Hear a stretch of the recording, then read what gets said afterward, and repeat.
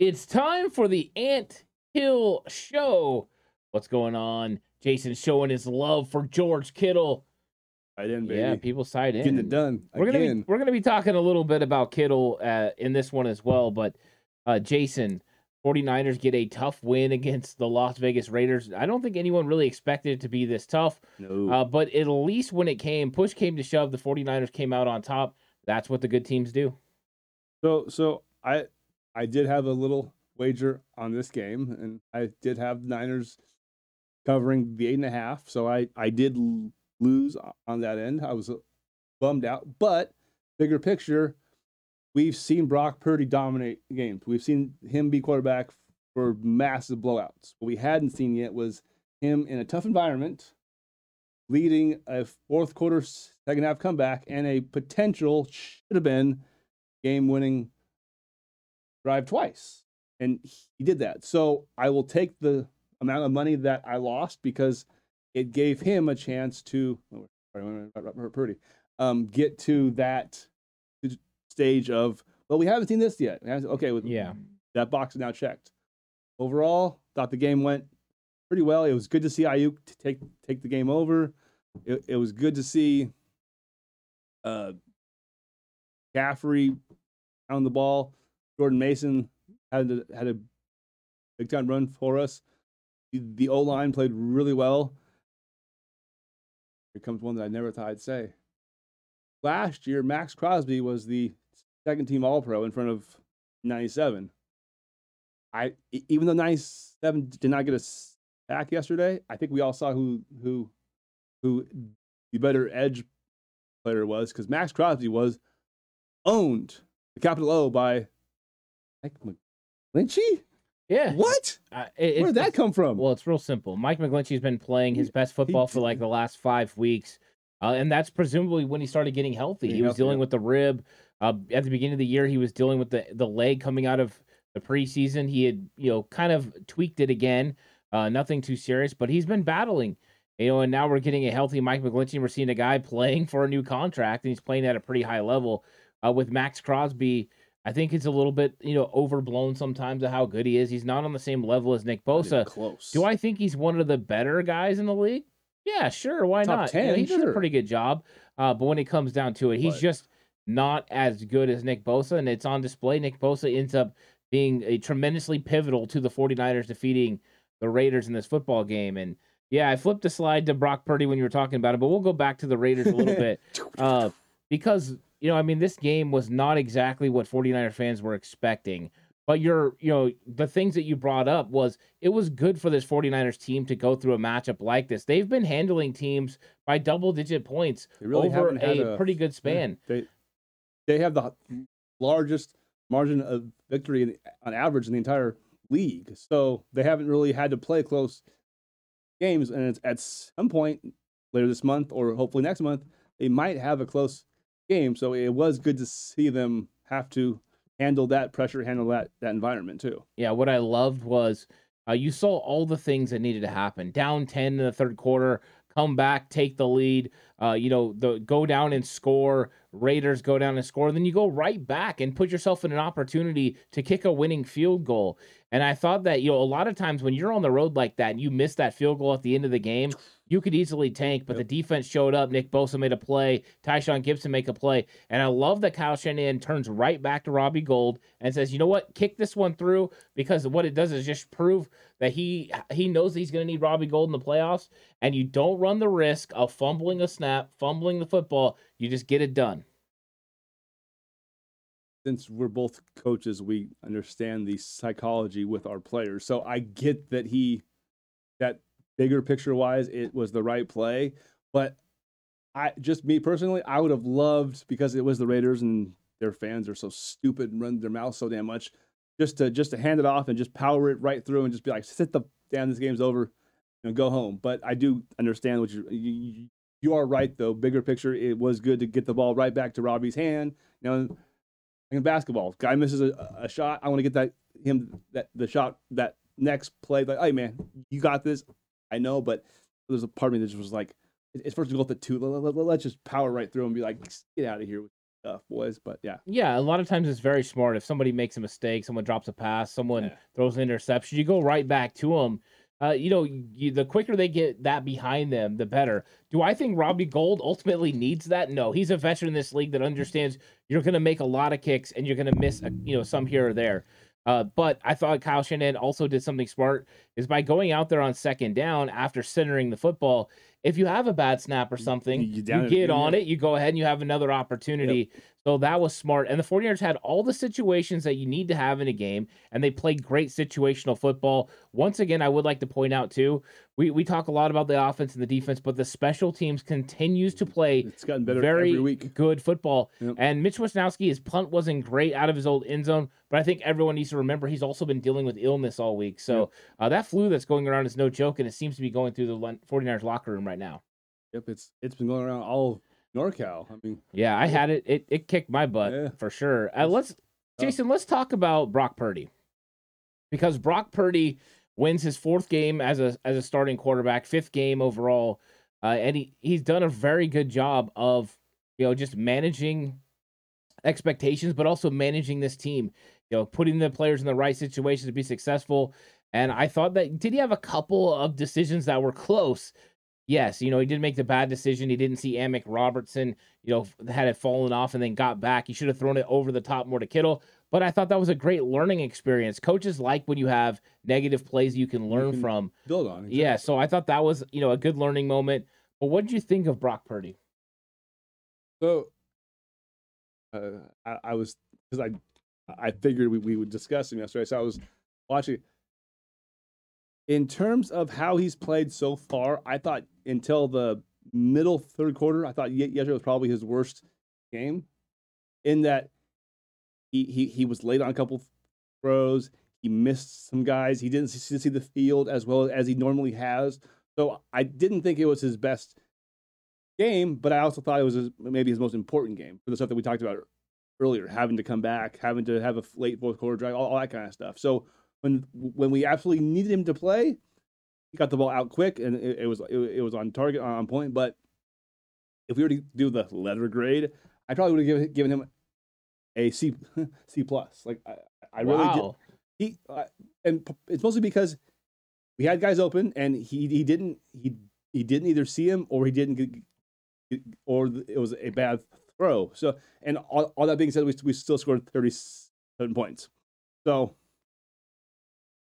it's nitpicky, but at the same time, when we have Kittle over the top and he's wide open, and he's got this much space between him and the DB, that ball needs to be here so he can catch it and go. And I believe he missed Tyler Kroft, who was one time wide open too. It's things like that where it's like, not the end of the day. On that particular play, they had a completion. They gained 7-8 yards out of it, but it could have been a 20, 30, 40-yard play if he had seen him. So here's the thing. He missed Tyler Kroft, you're right. But both that one and the George Kittle one are tough, because he missed George Kittle on what would have been a deep crosser. He hits Christian McCaffrey. McCaffrey ends up, getting 16, 17 yards. It's a great gain. Did he miss him? Yes. Are those bigger plays? Yes. Is that usually what he takes? Absolutely. Here's the thing. With both of those situations, it's happening just as he's about to release the ball. That's when those guys are coming open. So I think with Tyler Kroft, you're rolling left. And then what do you never tell a quarterback to do? Don't throw back across. Where was Tyler Kroft? Middle of the field. So he's got to throw back across, right? Yeah. He's got to throw this way. So I think what he was trying to do is make a good decision. Did ultimately he make, the decision that would have been a touchdown? No. Was he seeing the field the best that he's ever seen it? No. But what I did like was you talked about the first half of the game, potentially being one of his worst that we've seen performance-wise. In that situation, he still had 2 touchdowns. One to Ayuk and one to George Kittle. The one to Kittle was nice. Right. That was a heck of a play. It was a great throw. It was. And the one to Ayuk, he throws right in the window. That was about that big a window, too. So that's what I mean. Like I feel like he's earned the right to be evaluated. Like, if Jimmy had played the exact same game that he had yesterday, I'd have been like, that's a good game for Jimmy. Right. But what we've seen from Purdy, being able to get the ball downfield, being able to see guys being open, for him, the scale is a little bit different. I evaluate him a little harder, shall we say, because I've seen him do the things that we wanted to see Jimmy for 5 damn years now. So that's why I gave him the harder. No, I understand where you're coming from. And, I don't think by any means Brock Purdy thought he had the greatest game ever. Do I think that he looked human at moments? Yeah. Still seen all the great things, right? The escapability, avoiding sacks, throwing the football away like he did in the end zone to be able to prevent getting a safety. There are a lot of things to like. But what was nice was that the Raiders threw a lot of different coverage and a lot of personnel groupings at him that he had not seen yet. And, a lot of people forget that there's a Ryan. It's not Buddy. It's not, Rex, but Rob Ryan is there on staff as a senior defensive assistant. I knew there was going to be some weird stuff, some pretty good blitzes and probably some pretty unique coverages. And that's what they threw at him. And so I think that it was a good learning experience for Brock. But once Brock settled in and once Kyle Shanahan settled into what the Raiders were doing, the offense produced at a high level. And once again, here we go with a 49ers team that's scoring plus 30. If you score plus 30 in football games, you should be able to win every single game you're in. Yeah. So, I mean, I think you're right, though. I don't think it was Purdy's best. I probably wouldn't give him a C+. I'd probably give him a B- because leading your team down the field in crunch time twice, that's pretty remarkable. But I do get what you're saying, though, because, I mean, at one point he was at 2 touchdowns, but like 38 yards passing. it was like, whoa, the yards passed. The People's tight end, George Kittle, your guy, Jason, yes. Another touchdown. He's been on fire. He's already broken his single-season record for touchdowns. He just keeps producing. What did you think overall about, George Kittle, and can he keep this production up? It seems like him and George Kittle and Brock Purdy got a little bit of a synergy going. Got a little magic going. Yeah. I think he absolutely can, and I think he will, because the way I look at it, with Debo likely back next week versus the Cardinals, right? Debo's not, and Brock have missed a lot of reps, so I don't think that it's that not that he trusts him, but he has a ton more reps with Jennings and with Ayuk and with Kittle, so. I think they'll get the ball to Debo, but I think it's going to be a couple more weeks before they have the kind of chemistry that he has with everybody else because of Debo's injury. So Debo will be out there, and he will attract attention. Yeah. But I think that will just make it easier for everybody else, though, because of that chemistry and the reps. I think that makes a lot of sense. I mean, I think they're going to want to make sure this offense starts clicking at a high level. It's all about getting these guys, into the right situations where you feel comfortable with how this offense is going to be clicking together. And George Kittle is now up to 736 yards on the season, 56 receptions, 9 touchdowns. It feels like he's a real option in this offense. Of course, Brandon Ayuk is 41 yards away from 1,000. They've had guys making plays. Christian McCaffrey's been, fantastic with everything, but they need to reacclimate Deebo Samuel into this offense so that way Brock Purdy can get used to having that extra weapon. Right now, they don't have a predominant weapon outside of George Kittle and Brandon Ayuk and McCaffrey, right? You have those 3, so you kind of get. It's not a bad 3. No, right it's there. not. But I'm just saying, 3 at all. You get a rhythm with those guys. Yeah, when you have Ray, that's a support piece, and you have Juwan Jennings, that's a support piece. That's a lot different than implementing a guy that now can be a focal part of your offense. So now they have to reacclimate him, and they have to get used to those 4 guys now being huge roles in the offense. I think what Kittle's done in Deebo's absence has been spectacular.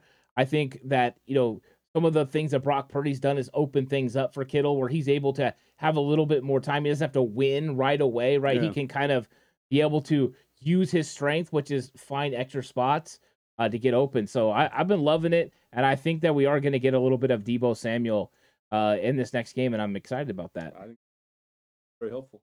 It's going to be nice. It's going to be real nice. And let's go ahead and talk about Ayuk and McCaffrey because I think that they need to be recognized as well. Christian McCaffrey, I thought he had just an absolute fantastic game. Over 121 yards. He had 121 yards rushing. Then he has 17 yards receiving. So now he's over 1,000 yards on the season, 8 rushing touchdowns. Of course, a little bit of that with the Carolina Panthers. That's something to remember. But Brandon Ayuk goes for 9 and over 101 yards on the game, including a touchdown, Jason. So Brandon Ayuk is right there. He's getting close. He's got 956 yards, so it's 44 yards away from getting 1,000 yards. And more than likely, there could be another touchdown. I don't know if he'll get to double-digit touchdowns, but him and Kittle are right around it. Yeah, no, that I it's it. I was very happy to see on the this is kind of dumb, but the NFL's IG account they actually posted on their thing for the world to see a Brandon Ayuk thing on like Wednesday or Thursday, and it was just all about him and his great ability to run routes, and you see him just blowing by guys off the line, just and we saw that again on Sunday. His that he runs that slant route so good, like it takes me back to our youth when we watched Jerry and T.O. and JT and all those all For a those second, guys. when you said T.O., I didn't think you were going to say John Taylor. Oh, of course, you know I love John Taylor. I Please, know I do too. Come on, you know I have a. And I think he was a Hall of Fame guy if it hadn't been for being next to Jerry and even JJ Stokes was good at this old slant. So just watching that, I love it because that's for 37 years that's what I've been used to is that slant route. So I love that route and so that's partially why I love Ayuk so much is because he kind of reminds me of all those guys and how he plays and how his he's not super fast, but yet he gets a step on you and he's getting big yardage. So I love watching him play, and I was that catch that he made on the one where Purdy got hit as he released it. Ball was just kind of going like this, and we're all going, "Oh God, oh God." He jumps up and snags it like it was a big time play. It just absolutely was. I was and his emergence since especially since Devo's been out has been great to watch because I think he's a Pro Bowl talent, and I think we're all starting to see what some of us saw in him last year. That like this guy could be really really good if he gets going. And then McCaffrey, I mean, that little screen pass he had there that gave me momentary flashbacks to Kittle in New Orleans, just trucking the whole team. I was like, that was. But I do want to say, I don't want to hear any people talking about that. Like, oh, this is like the New Orleans game. Not even close. First of all, the Raiders are trash, and that game was for the potentially for the number one seed. Giant difference. So everyone stop comparing those two games now. Okay, let's drop that. McCaffrey's just like literally. Is there anyone out there? And if there is, please comment. Do you care that we gave up 4 picks for him now? Like that should be that conversation needs to end already. Like he's through the first 8-9 weeks that we've had him, he's proven that those 4 picks will not be anything that we ever need to worry about ever again. Yeah, I don't think anyone's regretting making that trade for Christian McCaffrey. And, McCaffrey and Ayuk have carried the load with Deebo Samuel out. I think we've seen it in short spurts. McCaffrey against the Rams, no Deebo, but he goes out there, he throws for one, he catches one. Like he can do it all. With Brandon Ayuk, I don't think it's been, McCaffrey coming on the scene. McCaffrey is right. They haven't lost since he's had a full week of practice. No. He unlocked Kyle Shanahan's offense. I think with Ayuk, he's been the consistent player in this offense. They've had a lot of changes. Kittle was out to start the season. Deebo's been in and out of the lineup. Christian McCaffrey wasn't there at first. Elijah Mitchell. No Elijah Mitchell. Other quarterbacks. We're on our third quarterback. True. But the consistency has been Brandon Ayuk. He's probably going to get 5 to 6 catches for around 80 yards every single game. And I think that's something that's nice. You have that dependability. We're starting to see him come on the scene. I think a lot of that has to go with how he prepared in the offseason, where he got his body. He's physically stronger. He's faster. His routes are more nasty. He runs with complete violence when he's running his routes. This is what Kyle Shanahan was doing last year when everyone was complaining. Why is he in the doghouse? This is why. So you could get this player that you're getting right now, and now it could potentially pay the 49ers huge dividends as they go for a Super Bowl, because what they did not have in 2019 that they have in Brandon Ayuk is somebody that can win one-on-one man coverage when you need it. He can get it done. This isn't Michael Crabtree, right? This isn't one of those guys you can body. He's going to get you, and if you lunge at him, he's wide open. What I've been saying to our group, our little friend group, is finally emerging that he will be our best pure wide receiver. And some other people who used to be on this network thought I was insane, but starting to see that, and just not playmaker, not football player, but just purely as a wide receiver to do what wide receivers do. He does it better than anybody on our roster. Yeah, I mean, like it just is. Right. He's probably the only pure wide receiver the 49ers have. Yeah. Deebo Samuel is a wide back. He's a player. Christian McCaffrey's a run-ceiver. Right. This is who they are. And then you've got George Kittle. He does what he does, but he's a special kind of tight end because he can do it all. The 49ers have absolute weapons, and Ayuk, they got him for a specific reason, so he could win those matchups. And just like he did on that fourth quarter drive, he could take over a football game. He did too. And he did. And could you imagine if they were having to pay attention to Deebo Samuel? If that wasn't Jauan Jennings running this other slant inside on the double slant, if that was Deebo, he probably would have scored a touchdown. He probably would have caught it and housed it. So yeah, it's nice to see the 49ers have weapons. And Jason, now it's time. You did it a little bit, but I want full flowers for Mike McGlinchey. I want you to it's time for you to just straight love Mike McGlinchey. He deserves it. He needs it. McGlinchey's been playing really good. McGlinchey in this offensive line, Jay Hill. I'm ready for you to talk about it. How do you think they played overall, and then what grade would you give them? So first of all, we're going to talk about O-line. If you guys hadn't heard yet, Banksy's going to be okay. He should be able to play our first playoff game. Thank God, because he's been absolute rock in his first year. All the talk about he's a bust. No, he's going to be a Pro Bowler for next 10 years. Actually, well, let's be honest though. Let's be honest. The talk of him being a bust was not so much about the fact he didn't play in his first season, but the fact that he didn't look like he fit the mold, right, athletically for this system. Yeah. And there are some things that are different, but he's still dominant in the run game, which everyone thought. But I think it's the pass protection. Pretty good. He's very good moving on the inside. It's fantastic. Yeah, he is. So let's start with that one. Okay. Now, Mike McGlinchey. If he continues to play the way he's played for the rest of the season, hopefully through mid-February down in Arizona, I would consider a 3-4 year deal around $55 million. I'd offer him that much. Woo! Because that's about a fair rate for a right tackle. I guarantee him about 35 of it. He's played well enough to at least consider that we don't need to use a draft pick or something else in free agency to fix that hole that we all thought was a hole at the start of the season. He's played that well. We'll say that. Jason's struggling. It sounds. I mean, I feel like I've eaten more crow on this one than Eric Armstead, because I did say Eric Armstead was a much better player inside than was outside. So that's like a half win for me there. But this one's like a total loss for me here. Is that, well, I mean, let's say last year he was not good.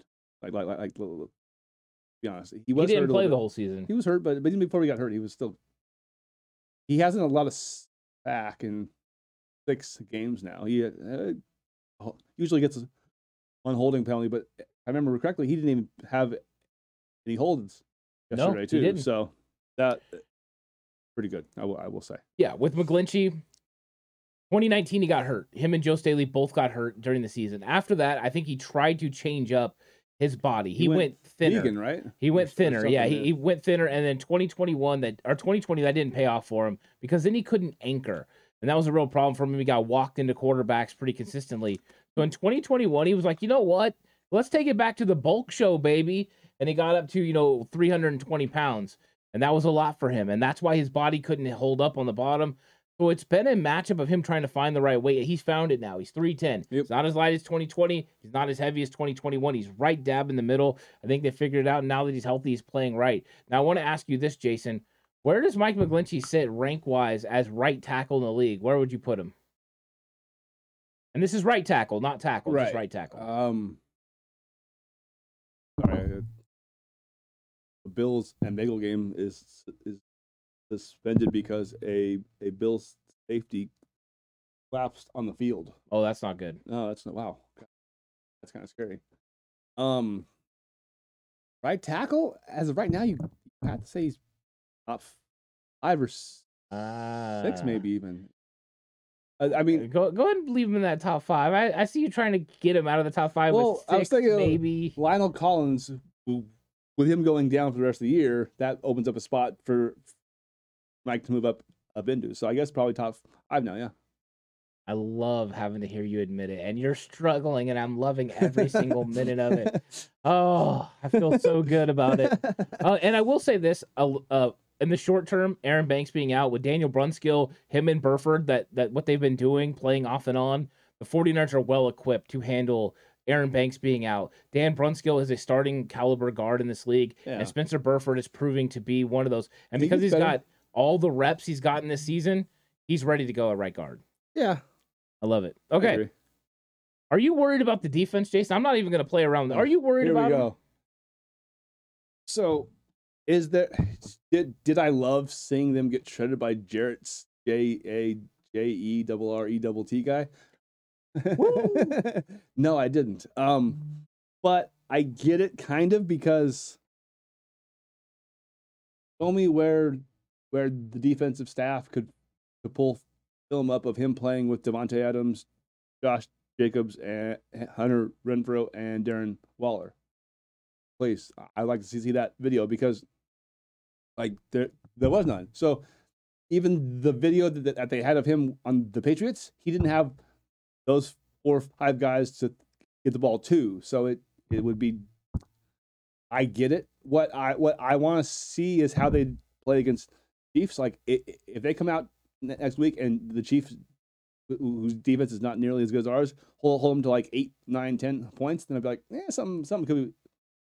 The film's out on him and things happen.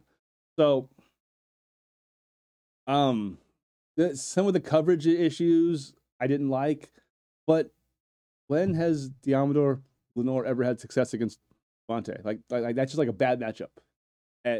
And you know, we did a pretty good job against Jacobs. Like he's the league's leading rusher now. I don't think he got to 75 yards even. So He got 68 or something. 66, I So, think. yeah, so something like that. So that's not bad. Like that wasn't bad.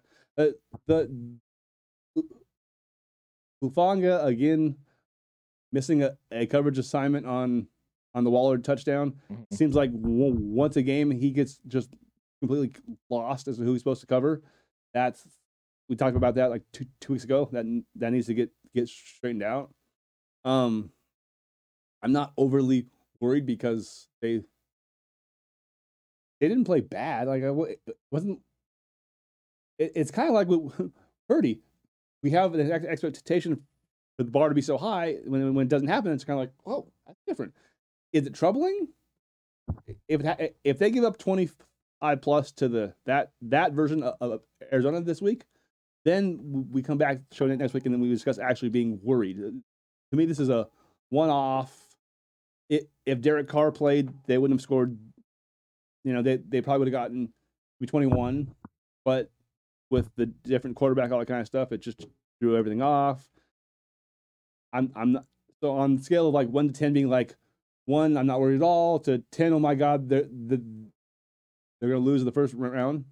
1.5, 2. Yeah, here it comes. Here comes some knowledge for your behind, Jason.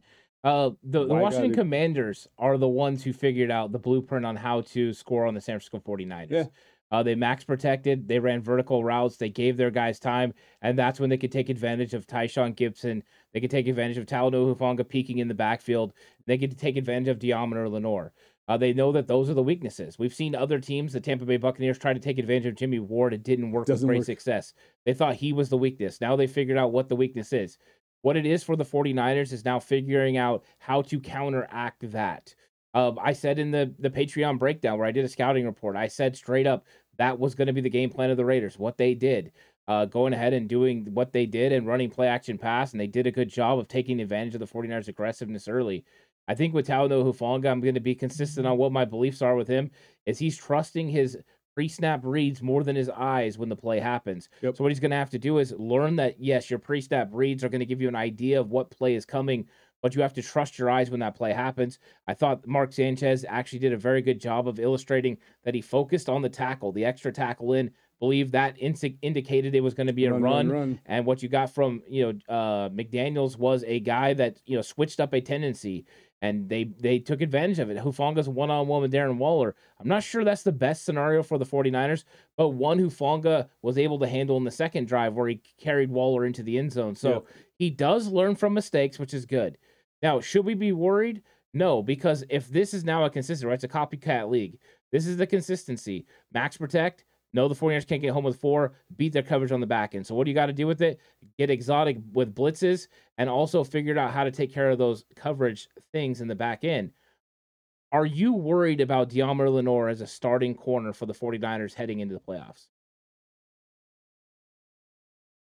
If he's covering CeeDee Lamb, if he's covering A.J. Brown, covering Justin Jefferson, if he's covering Lockett, if he's covering even maybe a little Christian Watson, because he's a huge he's a 6'3", 6'4" guy, runs a low 4.3. So if he's ISO'd against those guys, I think most teams would or most fan bases, most teams wouldn't want their second corner ISO'd man to man on those guys. So, but as long as he's not ISO'd and has help over the top, I'm not worried. Here's why I have a little bit of concerns. Deommodore Lenoir has been one of the best tackling corners, in the league. Like, he doesn't miss tackles normally. In this game, he missed tackles. In this game, he didn't even squeeze tackles down. Like, he gave too much space for Jacobs in the run game. The run fits concern me. You got to make sure you do those at a high level. So there are some things about Deommodore Lenoir that scared me. I thought also what was on display was lack of ball skills, something that Samuel Womack doesn't have a problem with, right? Normally. Right. And I think that was a little concerning because there was a couple times that, there was plays made over the top of Lenoir, which I'm concerned about. So if we have a little bit of concerns about it, is it time for Jackrabbit? Could Janoris Jenkins be an answer the 49ers turn to? Kyle Shanahan said last week Jackrabbit wasn't going to be a starter, but he could figure into the 49ers depth and be the first guy in. With them maybe having a little trouble with these teams targeting Deommodore Lenoir, could we see Jackrabbit here against Arizona, maybe to take a look to see what he could do in the playoffs? I think if they aren't 100% convinced that Lenoir can keep up with the guys that we talked about, ultimately Keenan Allen or Stephon Diggs at some point, or those kind of guys that are on, this is the perfect situation to try him out, because the Arizona's got some good receivers. They've obviously the guy that's playing quarterback, I don't even know his name anymore. It's not Colt McCoy. It's not McSorley. I don't even know who the hell it is now. But so there'll be a drop off from who gets the ball to those guys, but there's still guys that are pretty good players. So I think that I think maybe this might be a good time to throw him out there for a half, even just kind of like and see how he does. And if he can stay on those guys, then might be something that they have to evaluate going forward. Yeah, I mean, I think it's one of those things. Right now would be a really, really good time to go ahead and take a look, at how Jackrabbit's looking. He came in that one game, and I thought he did pretty good. So David Blah, David Blaine, am I about? Yeah, not Trace McSorley. So we'll see. We'll see what happens. It's one of those things where we got Hopkins questionable, Robbie Anderson's questionable, Colt McCoy. Colt McCoy could play in this football game. Marquise is out there still, and the shell still of AJ Brown, but he still makes some plays. Yeah. Too. So okay. I think Jackrabbit should be elevated for this football game. Make sure that he's up to see what you got. And that way, too, if you start blowing him out, you could put Jackrabbit in place of Charvarius Ward and see exactly what kind of reps, you can get out of him. I think it's something to take a look at because he's a guy that's played a lot of football in this league. He understands different concepts and schemes, probably in full, conditioning now and ready to help out. And I think you have to make a decision because you have nothing but young cats behind Charvarius Ward. It's Samuel Womack, Deommodore Lenoir, Ambry Thomas. I think it's time for them to kind of, take a look at it. Now, Jason, let's get to the number 2 seed. The 49ers have secured the number 2 seed. Minnesota Vikings finally lose the game. They've been flirting with it, flirted with it with the Colts, flirted with it with the New York Football Giants. Now it finally gets done. The Packers absolutely hammer the Minnesota Vikings. So, got the number 2 seed, Jason. Let's take a look. Let's talk. We had this conversation last week. Yeah, let's talk about the playoff picture a little bit, because you've got the teams right there for that 7 seed, and that's who the 49ers would be playing. If it was all done right now, the 49ers would play the Seattle Seahawks.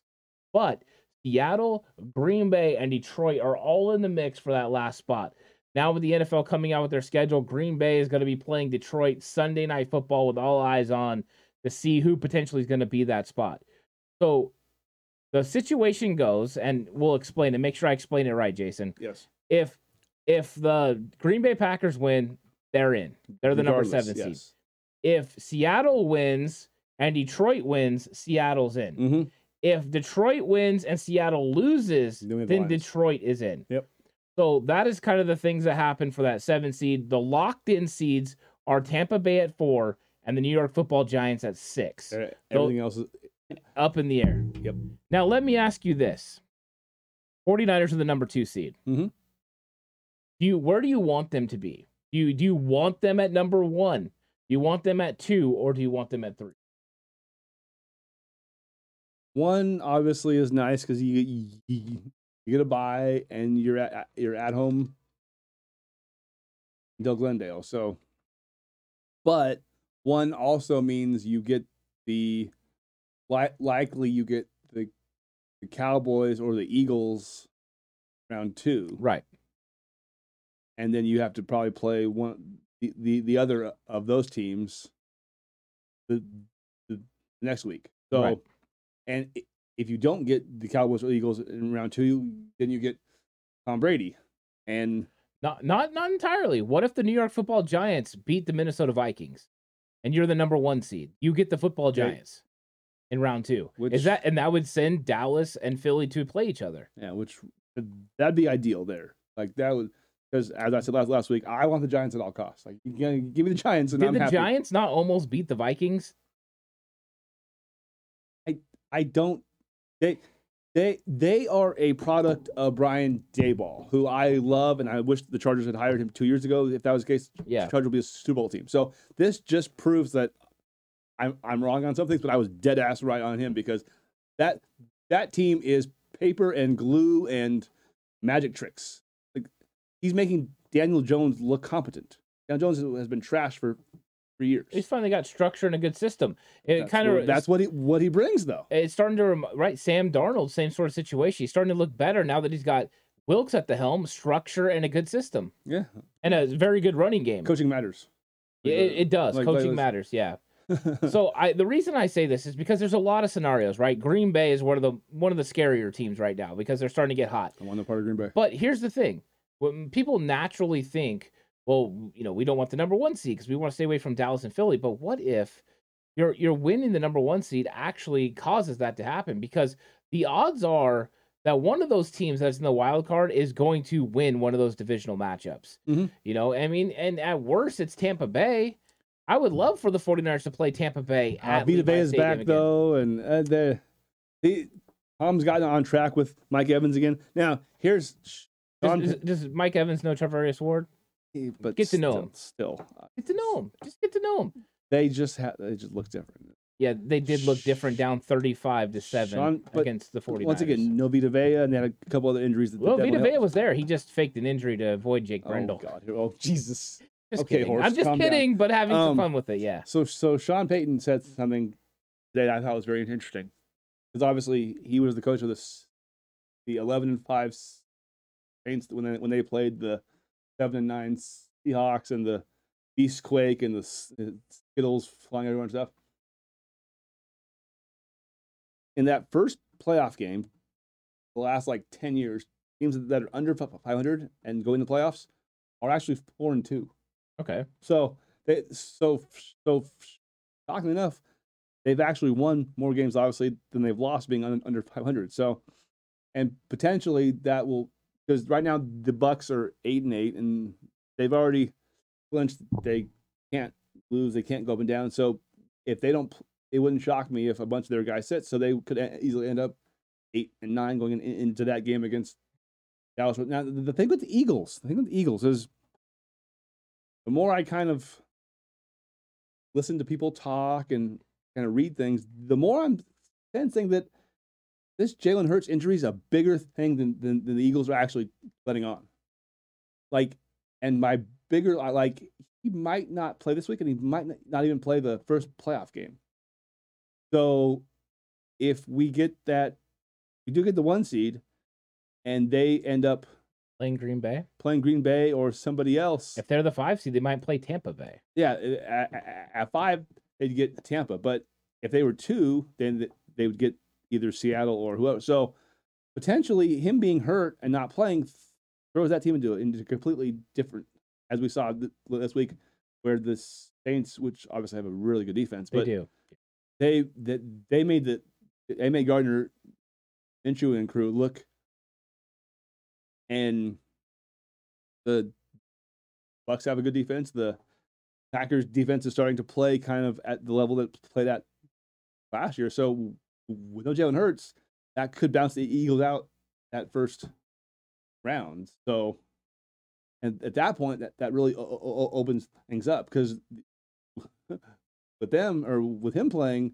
they're a much scarier team than without him. So I don't know, but if I had to choose between the 2 or 3 seed, I'd be okay with the 3 seed actually still.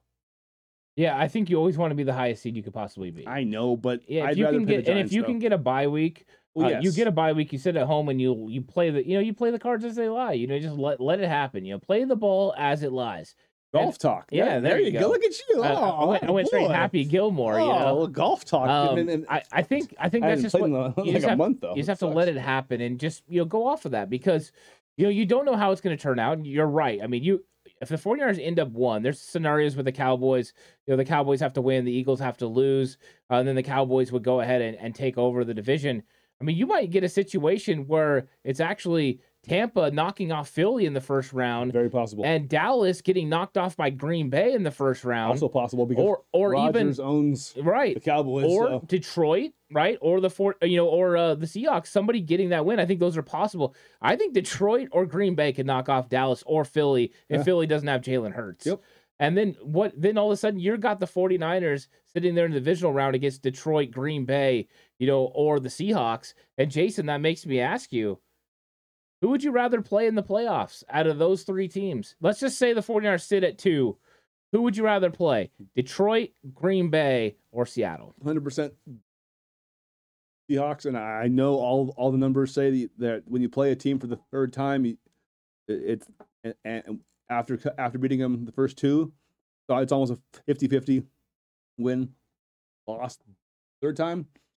But I'm gonna trust the Geno Smith led Seahawks can't do enough creatively, offensively to get by what they've seen us do defensively.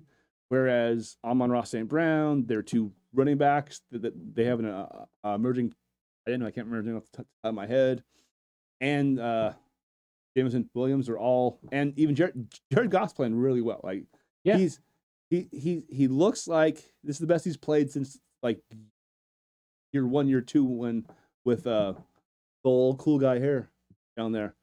So I don't want to see them. I mean, of the 3, I don't want to see the Packers the most. So, and I think Kyle and D'Amico can outcoach Dan Campbell, even though he's done a hell of a job with that team. But give me the Seahawks. Yeah, I think if you're looking at it, you automatically put Green Bay in a different category, because even though the 49ers have had recent success in the playoffs, against the Packers, and Shanahan pretty much owns LaFleur for the most part, they have an elite quarterback. So let's just take the elite quarterback out of it. Then you've got Jared Goff. He's not elite, but you're right, he's playing better. And then you've got Seattle, who the 49ers have proven that they definitely are a bad matchup for. The Seahawks aren't exactly healthy. They have the worst offensive line out of the 3 groups. I think, to me, they're the most enticing. Hey, if we can play Seattle, let's do that. And then I think it goes Detroit and then Green Bay. In the grand scheme of things, I'd play all 3 of them, because I think the 49ers could win. But I just wanted to see what you thought of that. Now, let's talk a little bit about the Cards, Jason. 49ers versus Cardinals. What do you want to see out of this game? I mean, there's some matchups and stuff, but what do you want to see? No injuries. No injuries. That's it. Yeah. I mean, get the game healthy. And what about like Debo and Elijah Mitchell? Do you want to see them reacclimated into the offense? I want them to be like on the Javon Kinlaw pitch count that he was back the first game. Give him 10 to 15 reps. Give them each 5 or 6 touches, and then get the helmet off. Get the jacket on and have a seat, boys. I think in a perfect scenario, the 49ers could treat this like a dress rehearsal game in the preseason. Mm-hmm. You could play, most of your starters, quarter and a half to 2 quarters. Get some of them out. Continue to play with Brock Purdy because you need him to continue to get, some reps. But once you got to the third quarter, you're hoping it's all backups. You've got the game under wraps. Of course, I'm sure somebody's going to be keeping an eye on the Eagles game because if the Eagles are losing, you're going to play, full throttle. Losing, then you're going for the number 1 seed. Yeah. So they're at the same time. The NFL did that. Minnesota will have played already, so the 49ers will know if Minnesota won. If Minnesota didn't win, they're for sure secured in the 2. It's all about the number 1 seed. But I think it's going to be interesting. But yeah, there's something to play for still. So the 49ers can't go completely, fully pulled off. And I don't think Kyle wants to either. I don't think he does, but I'd rather us be healthy and be the 2 of the 3 than be the 1 seed with no Trent, though. Like that's. Yeah, but you win the number 1 seed for this reason. And I'm not saying you want to lose Trent. You don't want to lose anyone, but you have to go full go for the 1 seed because you know what you won't do in the wild card round? Play. Lose. Oh. and that's important, right? You don't have that matchup. You get to sit back, watch the other teams. You get to get rest. I mean, could you develop some rust? Yes. But I think that a veteran team like this, I think it'll be fine. Yeah, no. Kyle's been around the game for far too long to let rust in. And I think 2019 was pivotal, them getting that number 1 seed and being able to rest. They came out and went gangbusters on the Vikings and Green Bay Packers. So I think the similar situation would be great. Now let's get a really bold prediction, Jason, for this game against the Cardinals. Really bold prediction. Well, I was going to say, so really bold. Josh Johnson throws 2 touchdown passes. Ooh, I like that. Yeah, you know what? On slightly offsides, Horse with Diameter Nor has an interception. Oh, so I like your bold. His ball skills, that's really bold. You know what my bold prediction is? The 49ers finish 13-4 and the number 1 seed in the playoffs. I think the Giants and Dabble go in there and beat the Eagles, and the 49ers get the number 1 seed. He kind of got that Dan Campbell mentality too. He doesn't say as many crazy ass things as Dan does, but I can see him being like, "Nah, man, we playing this game. Like, let's go. Right? Like, buck up and go." Yeah, you set the tone, right? Yeah. That's what you got to do, set the tone. And so what's the score prediction, 49ers versus Arizona Cardinals? So off last week. I don't know. We were all off. That was bad. God, I'm going to go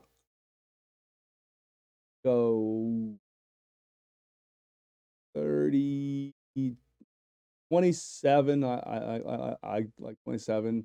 27 to 9. 27-9. I like that. Yeah, I mean, if it's not Colt McCoy, right, the offense potentially could struggle. They looked awful against the Falcons. Yeah, it's unfortunate. I mean, if it was Trace McSorley, you'd have to worry about him running all around. But that's not the case here. Yeah, I think you could be right, Jason. Of course, I'll give my prediction on the game preview show that comes out later this week. Thanks everyone for watching. Make sure you like the video, subscribe if you haven't already. We're pushing close to 3,500 subscribers. That was a goal to get there before the end of the season. You guys can help make that happen. So join the Cutback crew today. And also, if you like extra content, head over to Patreon. A new episode of Slightly Offsides is over there with me and Horse. And of course, the Scouting Report breakdown is going to be showing up as well. So I hope you guys all enjoyed the show. I know we enjoyed doing it. Looking forward to seeing how this thing all plays out. We'll catch you on the next episode of Ant Hill next week. True. All right, guys. Everyone have a good one. Go Niners. Stay safe. Happy New Year.